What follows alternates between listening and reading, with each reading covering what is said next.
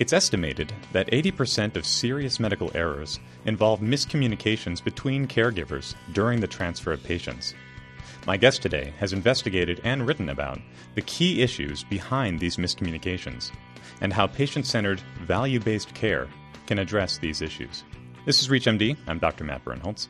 And joining me today is Dr. David Battilato, family physician and founder and CEO of Life Laboratory, which is a nonprofit organization dedicated to research and education in quality models of care, and it's based in Fort Washington, Pennsylvania. Dr. Battilato authored an article published in Patient Safety and Quality Healthcare titled The Patient Family Journey from Outpatient to Inpatient, Improving Quality and Safety with the Outpatient EMR and PCP Collaboration. Dr. Battilato, welcome to you. Thank you. It's great to have you with us. To start, how was this paper that you wrote motivated? But before we even get into that, I mentioned this 80% statistic, and it's a daunting statistic about miscommunications and serious issues that arise from that.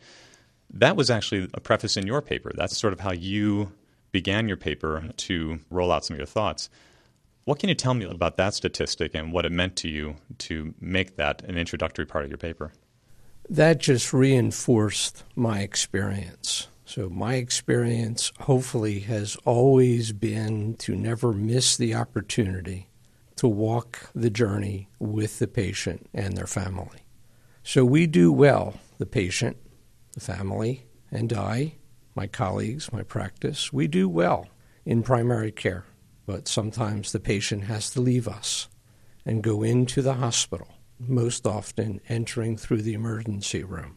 Then from the emergency room to admission, then doctor to doctor, nurse to nurse, and so on. The journey continues and ends with discharge planning. But let's go back to the beginning. We are informed that the patient is going to the emergency room most of the time, or we are informed that they are there. Preferably, we know before they are there because of our relationship with the patient and the family. Our model is to call the hospital, speak to the intake person, give them our contact number to return a communication after the patient is evaluated. We also send an electronic medical record, what's called medical summary, which is highlighted with allergies, immunizations, medical problems, medications. But there's a person-to-person handoff, and there's a medical record handoff. So that hopefully, if you were the patient, you would arrive and they would say, "Hello, Matt, we were expecting you. We heard from Dr. Battilato. We have your medical records. We are here to take care of you, and we are prepared to do so." At each handoff, there's an opportunity to make it informative and personal. There's also the opportunity for the feedback loop to have a healthcare professional talk to me, and that happens. And it may happen several times, and that's good. But there's also clearly an opportunity for a number of breaks in that cycle of feedback, which create some of these miscommunications, which lead to the serious medical errors. What are some of the barriers that you've uncovered to being able to implement this system, which seems really intuitive? It seems both a very nice personal form of handoff and also sounds like there are opportunities for some automated methods of distributing and disseminating information so that nothing gets lost in the handoff. And you've identified both, but why is this not already being done in this day and age? I don't have an answer as to why it's not being done, but what I just described to you is the exception. So our patient, family, physician, provider journey is not the norm. So it was the absence of that kind of journey that I continued to observe in the system that inspired me to write the article, because the opportunity for person-to-person communication, healthcare professional to healthcare professional, and the medical record is not a standard for the journey today, as I have observed. And the article that was written that quoted the 80% of serious medical errors occur because of miscommunications at handoff reflect that that's not the journey, but intuitively should be the journey. And a lot of your paper was really dedicated to improving awareness and understanding of the patient-centered medical home and the value-based care that comes from it as opposed to the service-based care models. It's widely been talked about. Past 10 years, we've done a fair amount of content where we discuss the idea, the concept, the dream of moving in that direction. But fast forward to today, not really implemented. What's holding that back? I believe it is implemented in the outpatient experience when a patient has a medical home. It's that transfer. It's when the journey leaves primary care outpatient and becomes inpatient. That's where a workflow change has to occur. As you've said, it's intuitive. The reason for the article was to encourage what's intuitive and to continue. What are we doing well as an outpatient?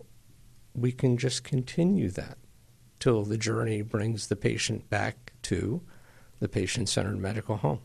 Well, if you're just tuning in, this is ReachMD. I'm Dr. Matt Birnholz, and I'm joined by Dr. David Badolato, founder and CEO of Life Laboratory, which is a nonprofit based in Fort Washington, Pennsylvania.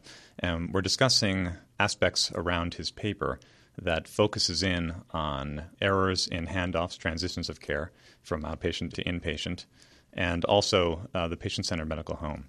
So, Dr. Badolato, we talked about that intuitive idea of what the patient-centered medical home is and the difficulties in making that transition, that handoff, and some of the things that got lost in translation because of it.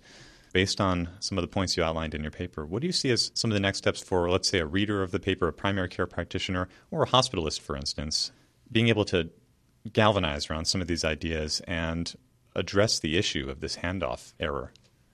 Hopefully the paper inspires the emergence of champions, outpatient primary care champions, emergency room champions, inpatient, physicians, nurses, nurse practitioners, discharge planners. In a recent discussion, it was pointed out to me that not only are we communicating technical information, let's say you're allergic to penicillin, but we're communicating what makes this personal for you. What if you have a dog at home and no one to care for the dog? We as caregivers should know that. We should be empathetic to all personal issues, or most personal issues that you want to share. Well, the people-to-people discussions not only talk about your medications and all of those other technical things, but who are you? So the patient-family journey should be a positive, memorable experience, albeit we feel most vulnerable, most frightened, etc., when we leave the outpatient arena and enter a hospital. What I love about that, this, if we want to call it a granular view, is that it really puts the focus on where it's most important, which is right with the patient, right with the patient's family. Absolutely. Let me then flip it a little bit and ask you from a broader 30,000-foot view, which is to say, looking at some aspects of your paper that argued alongside many other champions that have talked about the value in value-based care, saying this type of care will ultimately cost less, lead to better outcomes. All the ingredients are there to make a better healthcare system. Do you think the healthcare system, from the advocacy organizations to the policymakers in Capitol Hill, are moving in the right direction to help realize this vision that you outline in your paper? They're moving in the right direction, but to borrow your word, it is not sufficiently granular. To walk in the shoes of the patient is to understand how vital each touch point is and how vital getting the information correctly is. Well, Dr. Badolato, we only have a couple of minutes left, but I want to offer up any other ideas that we haven't discussed, any parting comments you want to leave for our audience regarding this particular subject.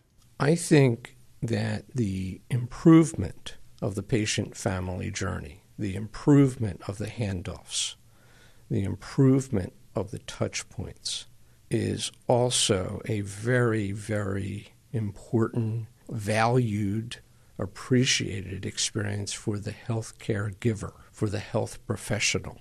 how much better is it for them to have that kind of information and understanding of the patient. Well, it's a great parting comment. And with that, I want to thank my guest, Dr. David Battilato, for joining me to discuss what may ultimately be the cornerstone in the movement towards better care in our country. Dr. Battilato, thanks again for your time. Thank you very much. Thank you. For access to this and other interviews on ReachMD, join us at reachmd.com, and we look forward to seeing you. Thanks again.